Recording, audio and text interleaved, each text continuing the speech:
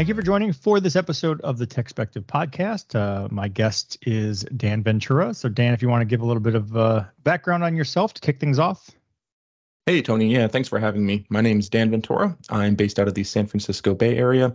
I've been with Adobe for coming up on 4 years now, and I'm the manager of the Product Security Incident Response Team at Adobe, or PSIRT for short. Okay. Well, we're going to get into more specifics about the Adobe version and how Adobe approaches a bug bounty program. But to kick things off, I feel like my audience should know. But just in case, for anyone who might not be familiar, can you just kind of at a high level explain the concept of a bug bounty program?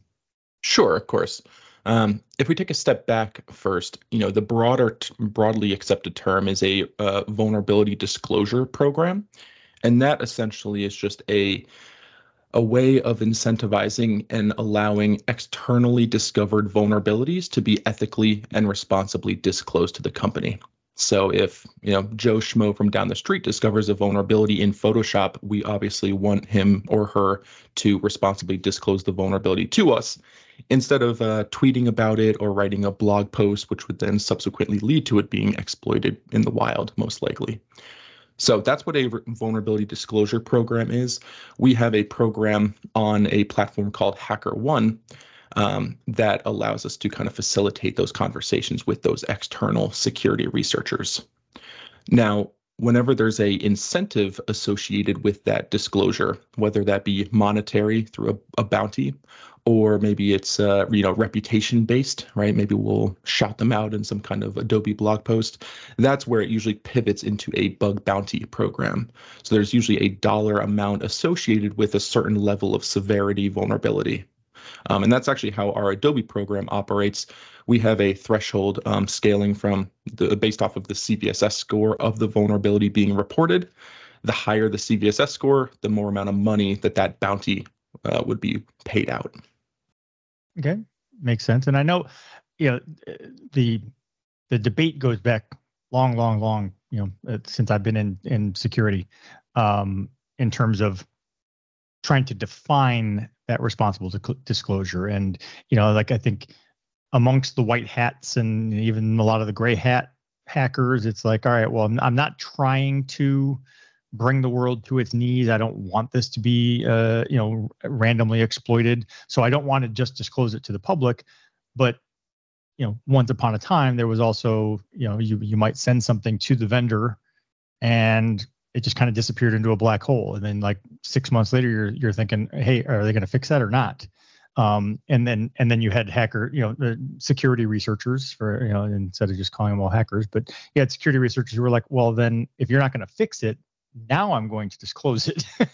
And so it's been that kind of like back and forth between the security researcher community and the vendors of, okay, now that I've disclosed this to you, what is the acceptable time frame for you to address this before I, kind of say, all right, it seems like you're not doing anything about this. Like, you're and I think even in the case of some bug bounty programs, there have been situations where it's like, all right, I know you've paid me for this, but I kind of expected you to fix it as well. Like you didn't, you didn't just pay me to buy my silence.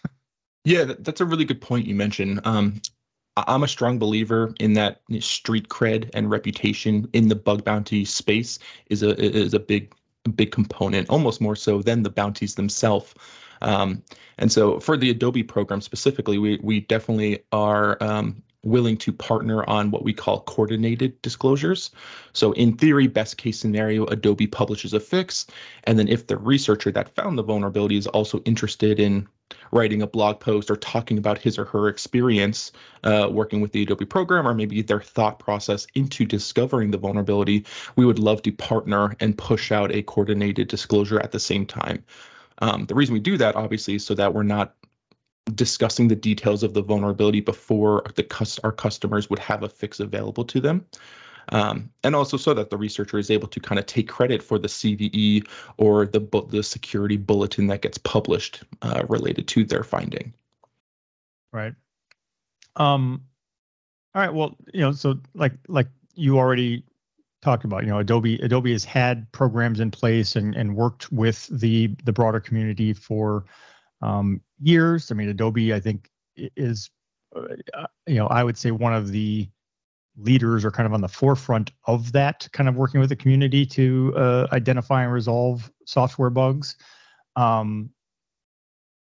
The reason, the reason I wanted to have you on though is to talk about the newer program you guys have with the Adobe VIP private bug bounty program. So give me some details of that.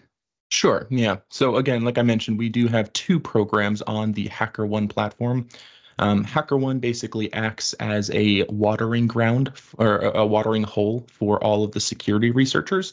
Anybody who's interested in participating in bug hunting and maybe making some money on the side can go to hackerone.com, make an account, and then they'll have access to all the plethora of programs, not just Adobe's, but there's a ton of other companies that host programs on that platform.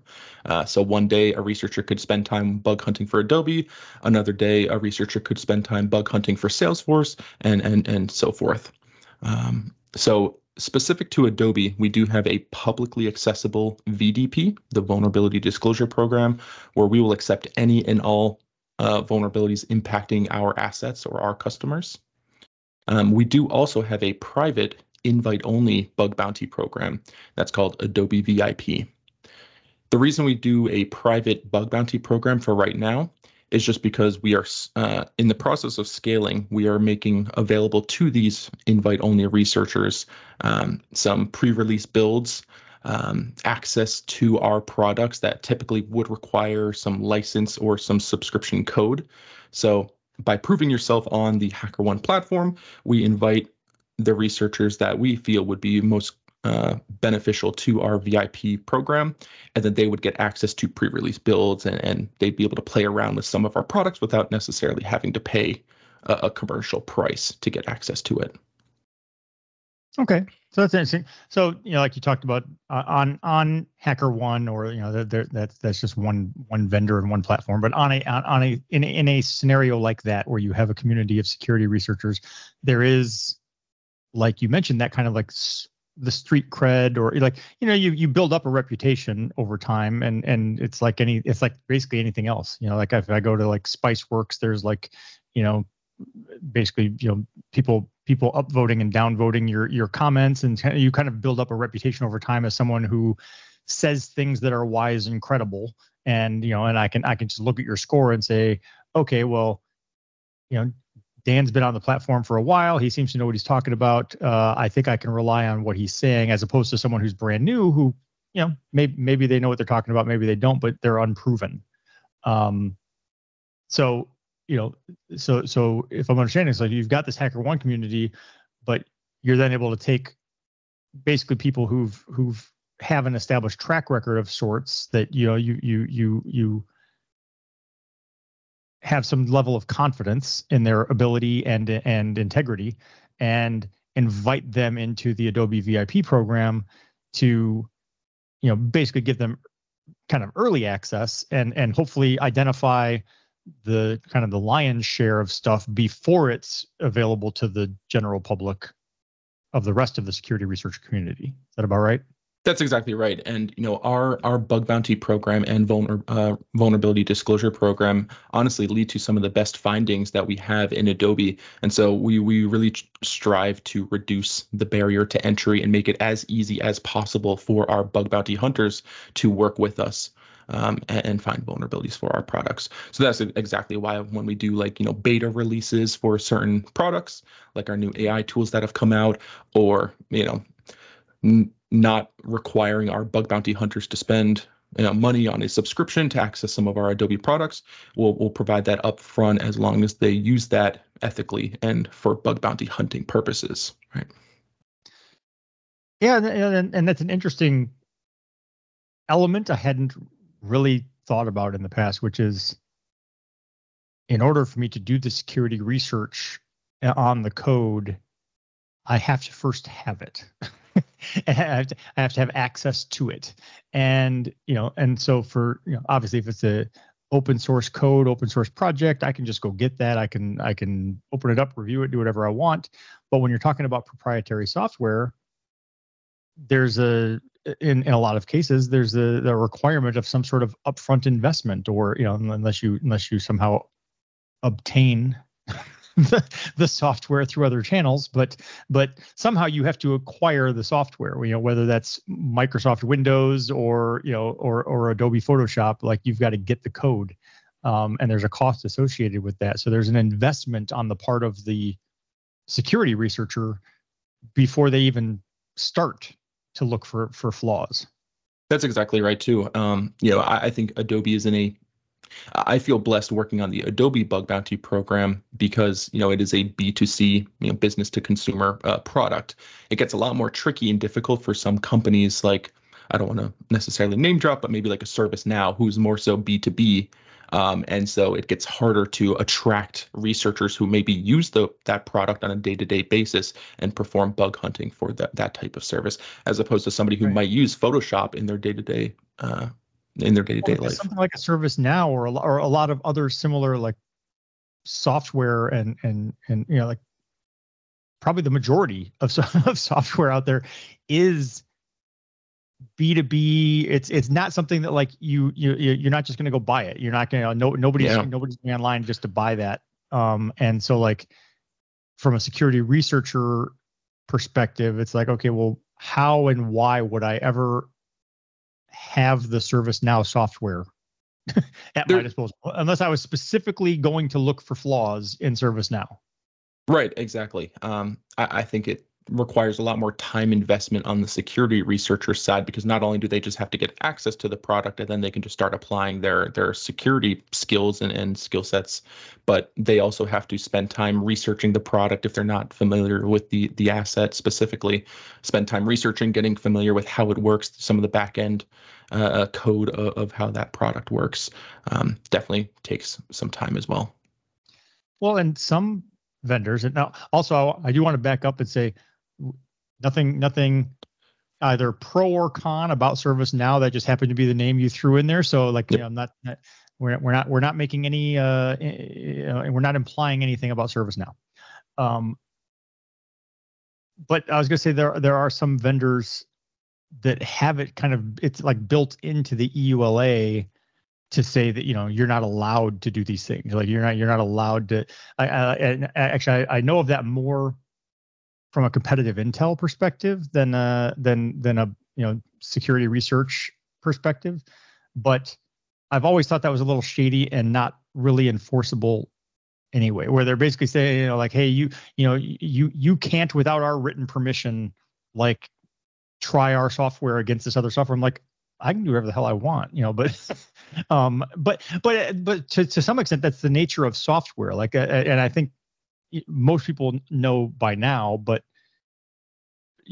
10, 20 years ago, I think it was sort of, that was where I'm looking for, like a wake up call or something. Like there was like, you felt like I gave you money and you gave me a thing. So now I own this software. And it's like, well, no, when you look at the way software is packaged and sold in the EULA you agreed to, it's always kind of like a leasing sort of situation, or like you're just borrowing it. You paid for the use of it, but it's not yours. Yeah, the wake up call term is definitely accurate. I think over the last few decades, or last maybe decade itself, the connotation with hackers and external security researchers looking for bugs have shifted from the hood up in the basement, typing away on their computer, to just being a more normal person looking to better the products that they use. It could be an artist using one of our creative applications that just so happens to find some kind of privilege escalation vulnerability, and they don't want it to happen in the product that they use. And so just a normal person might end up turning into a bug bounty hunter and might make some money by responsibly disclosing that vulnerability to us. Curious side question, maybe you don't know the answer to, but like, so I'm more on the content and content marketing side, and I do a fair amount of freelancing type stuff, and you can go to platforms like Upwork or Fiverr and find a content writer, and there are people who just do that. Like literally all they do is the freelance, content. Is freelance security research, is that a career path? Are there people out there who literally are just winging it? They're just out there looking for security bugs in whatever platform. Like, can you be a full-time independent contractor who just works on HackerOne and pay your bills? For sure. We have plenty of researchers that do that. One of the other great things about a bug bounty program is that we get to interact with folks from different countries, different backgrounds, different personalities, different approaches to security. And then on top of that, ranging from hobbyists, part-time hackers that just want to, improve their skills, maybe students in a master's degree, looking to do a thesis on Adobe security, and then they end up responsibly disclosing through the bug bounty program, all the way up to what you suggested, Tony, about the full-time hackers they have a family and they provide for their family by full-time hacking. And that's what really drives me in delivering a really good experience in our bug bounty program, is that a lot of folks that this is their livelihood.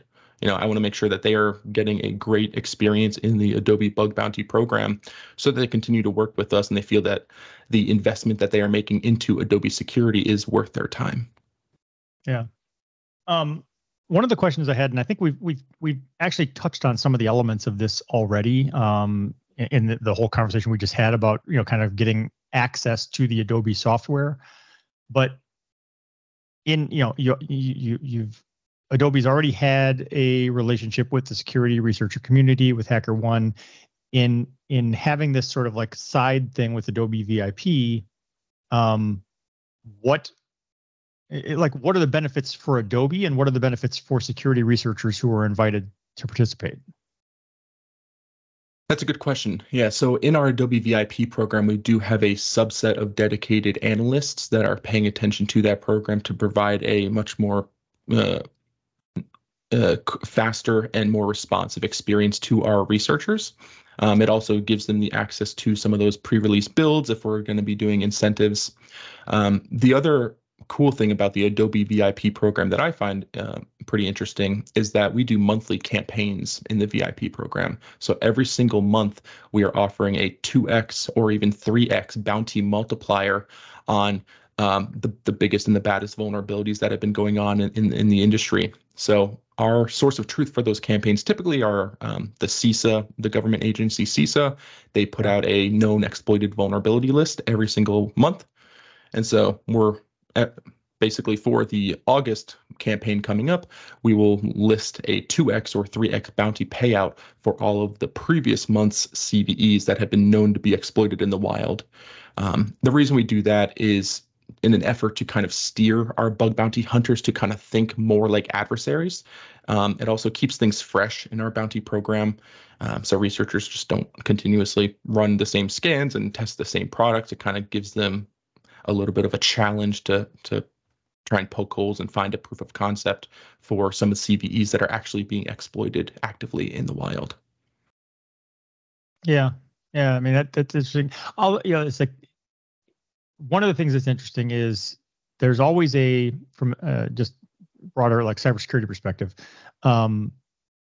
0-day flaws and exploits always those are the sexy things that make headlines or whatever. Everyone, it's like, oh, there's a 0-day, and that's big news. But the underlying reality is that most successful attacks are against known vulnerabilities that have been around forever that you just haven't patched, or in a lot of cases I think there's like an initial push to patch things. I mean, I'll go back all the way back to SQL Slammer or whatever, but like so yes, there's an attack, or CISA puts it out on their known exploited vulnerabilities, and so you do a push and you say, okay, let's go find these things and fix them.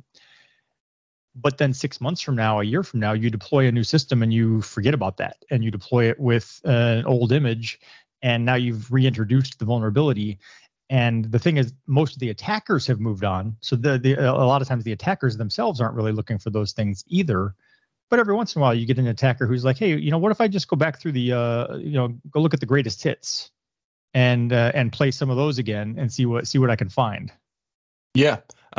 Patch management is a huge thing, and we actually use our bug bounty program almost as that guiding light. For example, let's say we get a couple of bug bounty reports suggesting that we have a few services that are running an outdated Apache library, and there's some known CVEs associated with them. We shouldn't need more than one or two of those findings to understand, hey, there looks like there's a pattern here. Let's spin up some of our internal security teams and not have to necessarily rely on these ethical bug bounty hunters to find the rest of these outdated Apache libraries. We have the capabilities internally to take those findings and then extrapolate that across our Adobe network to find any other potential pitfall. Okay. One of the other things, and again, this isn't specific to the Adobe program per se, but one of the things that I think is interesting is, first of all, there's, and I think actually Adobe has been a target of this for years and years and years. There's this sort of like perception on the part of a lot of general consumers in terms of, why are there any flaws in your software? Why can't you just make software that just works and doesn't have, security holes? And, and this effort to kind of educate, to say, look, there's no such thing as perfect code. Or even if you go through and you do a whole bunch of code analysis today, and maybe you pass everything, but then 3 months from now there's some new way to do something that all of a sudden makes it vulnerable, even though it wasn't previously. And so there is no such thing as perfect. And one of the things that has always been interesting to me from that perspective is, at one point in time, I was anti as a strong word, but I was not as much a fan of the open source community, because I looked at it from a security perspective and thought, why would I want to have the code out there where everyone can see it? Now you can just find all the flaws. Then the kind of response to that is, yes, but it's out there where everyone can see it, so we could find all the flaws. And that is true, and it makes sense. But just as an example of how, even if that's true, it doesn't make for perfect software and you still have flaws. I mean, look at something like Log4j. I mean, it's like, this is an open source, like Apache is an open source project. Anybody could have found that at any time.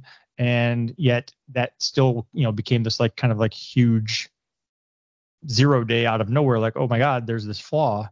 And so it's like that happens on the open source side and on the closed source side, and it doesn't matter. The number of eyeballs doesn't make the software perfect.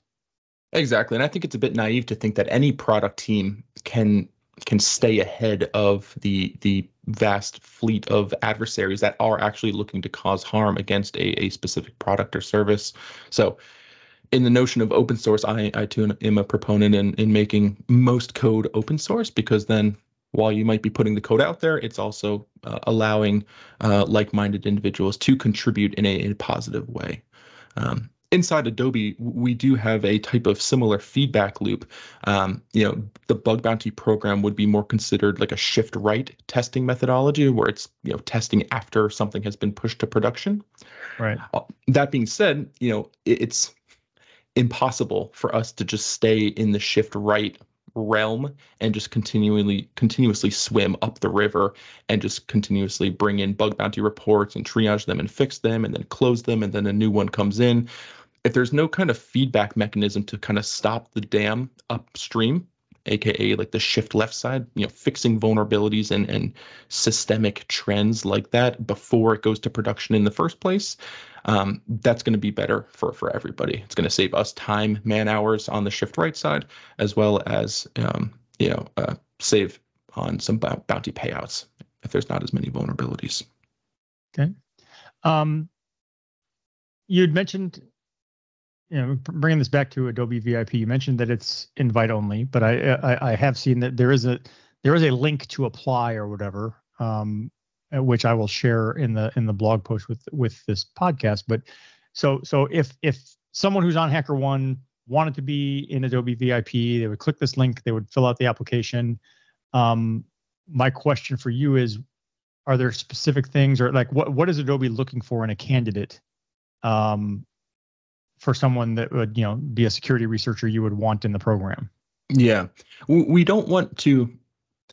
We don't want to have a high barrier to entry, make it seem like some exclusive club that like you have to be invited to and things like that. So the barrier to entry is quite low. The survey that you mentioned basically just asks some high level questions about your background, your hack, if you have a HackerOne profile.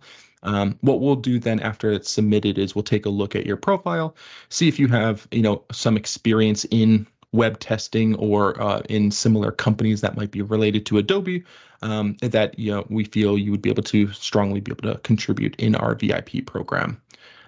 We do have intentions of scaling into the public side. However, we're working on some automation internally to make sure that we're able to continue that high level of threshold for delivering a high customer experience as we do go public, because we would expect,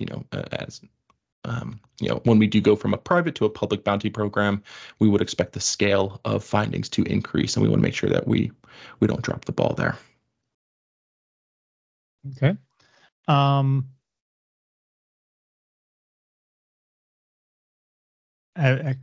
actually going to change subject entirely and go back to something I said before we even started recording, which is I'm looking at the shelf behind you, and top middle of the bottom shelf, is that Johnny Sacco's giant robot?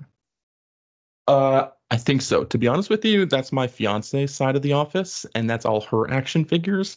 So I'm not really sure. Right. I recognize a couple of them from Godzilla, but like, there are parts of it where I'm having flashbacks of Ready Player One, the book, not the movie, because the movie left out a lot.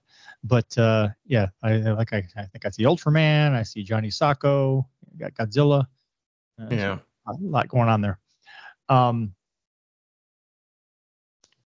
All right, so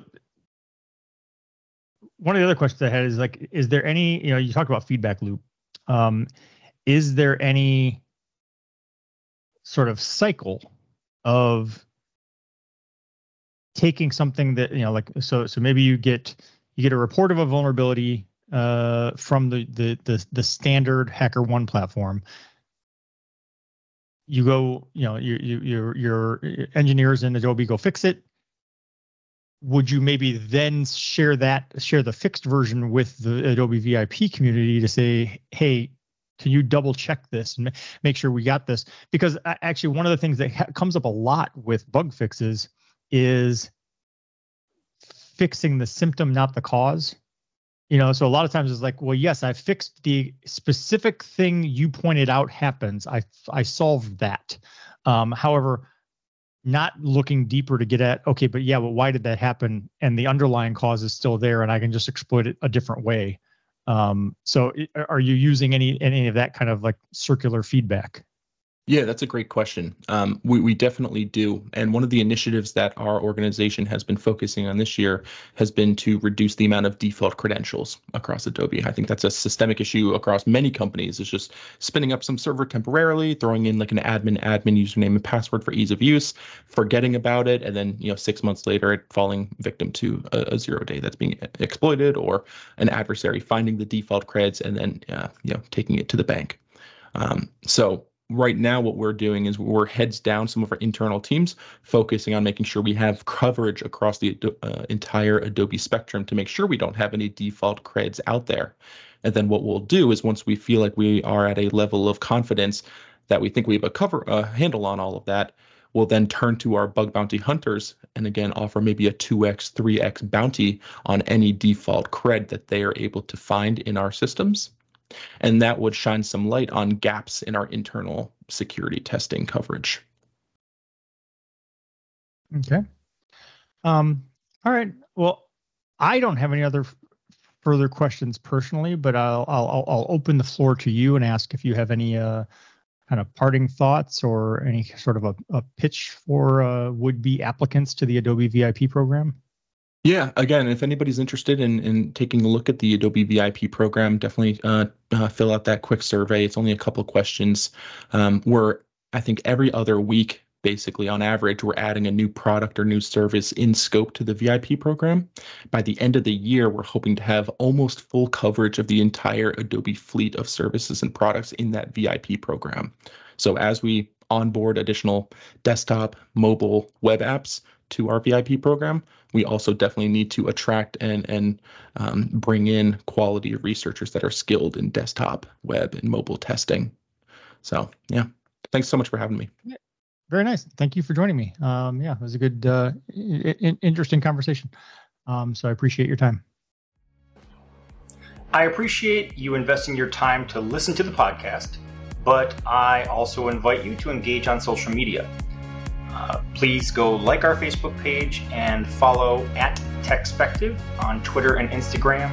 You can feel free to let me know what you like, let me know what you don't like, let me know if you love it, let me know if it sucks, and let me know what products you'd like to see reviewed or what questions you'd like to see answered in future posts.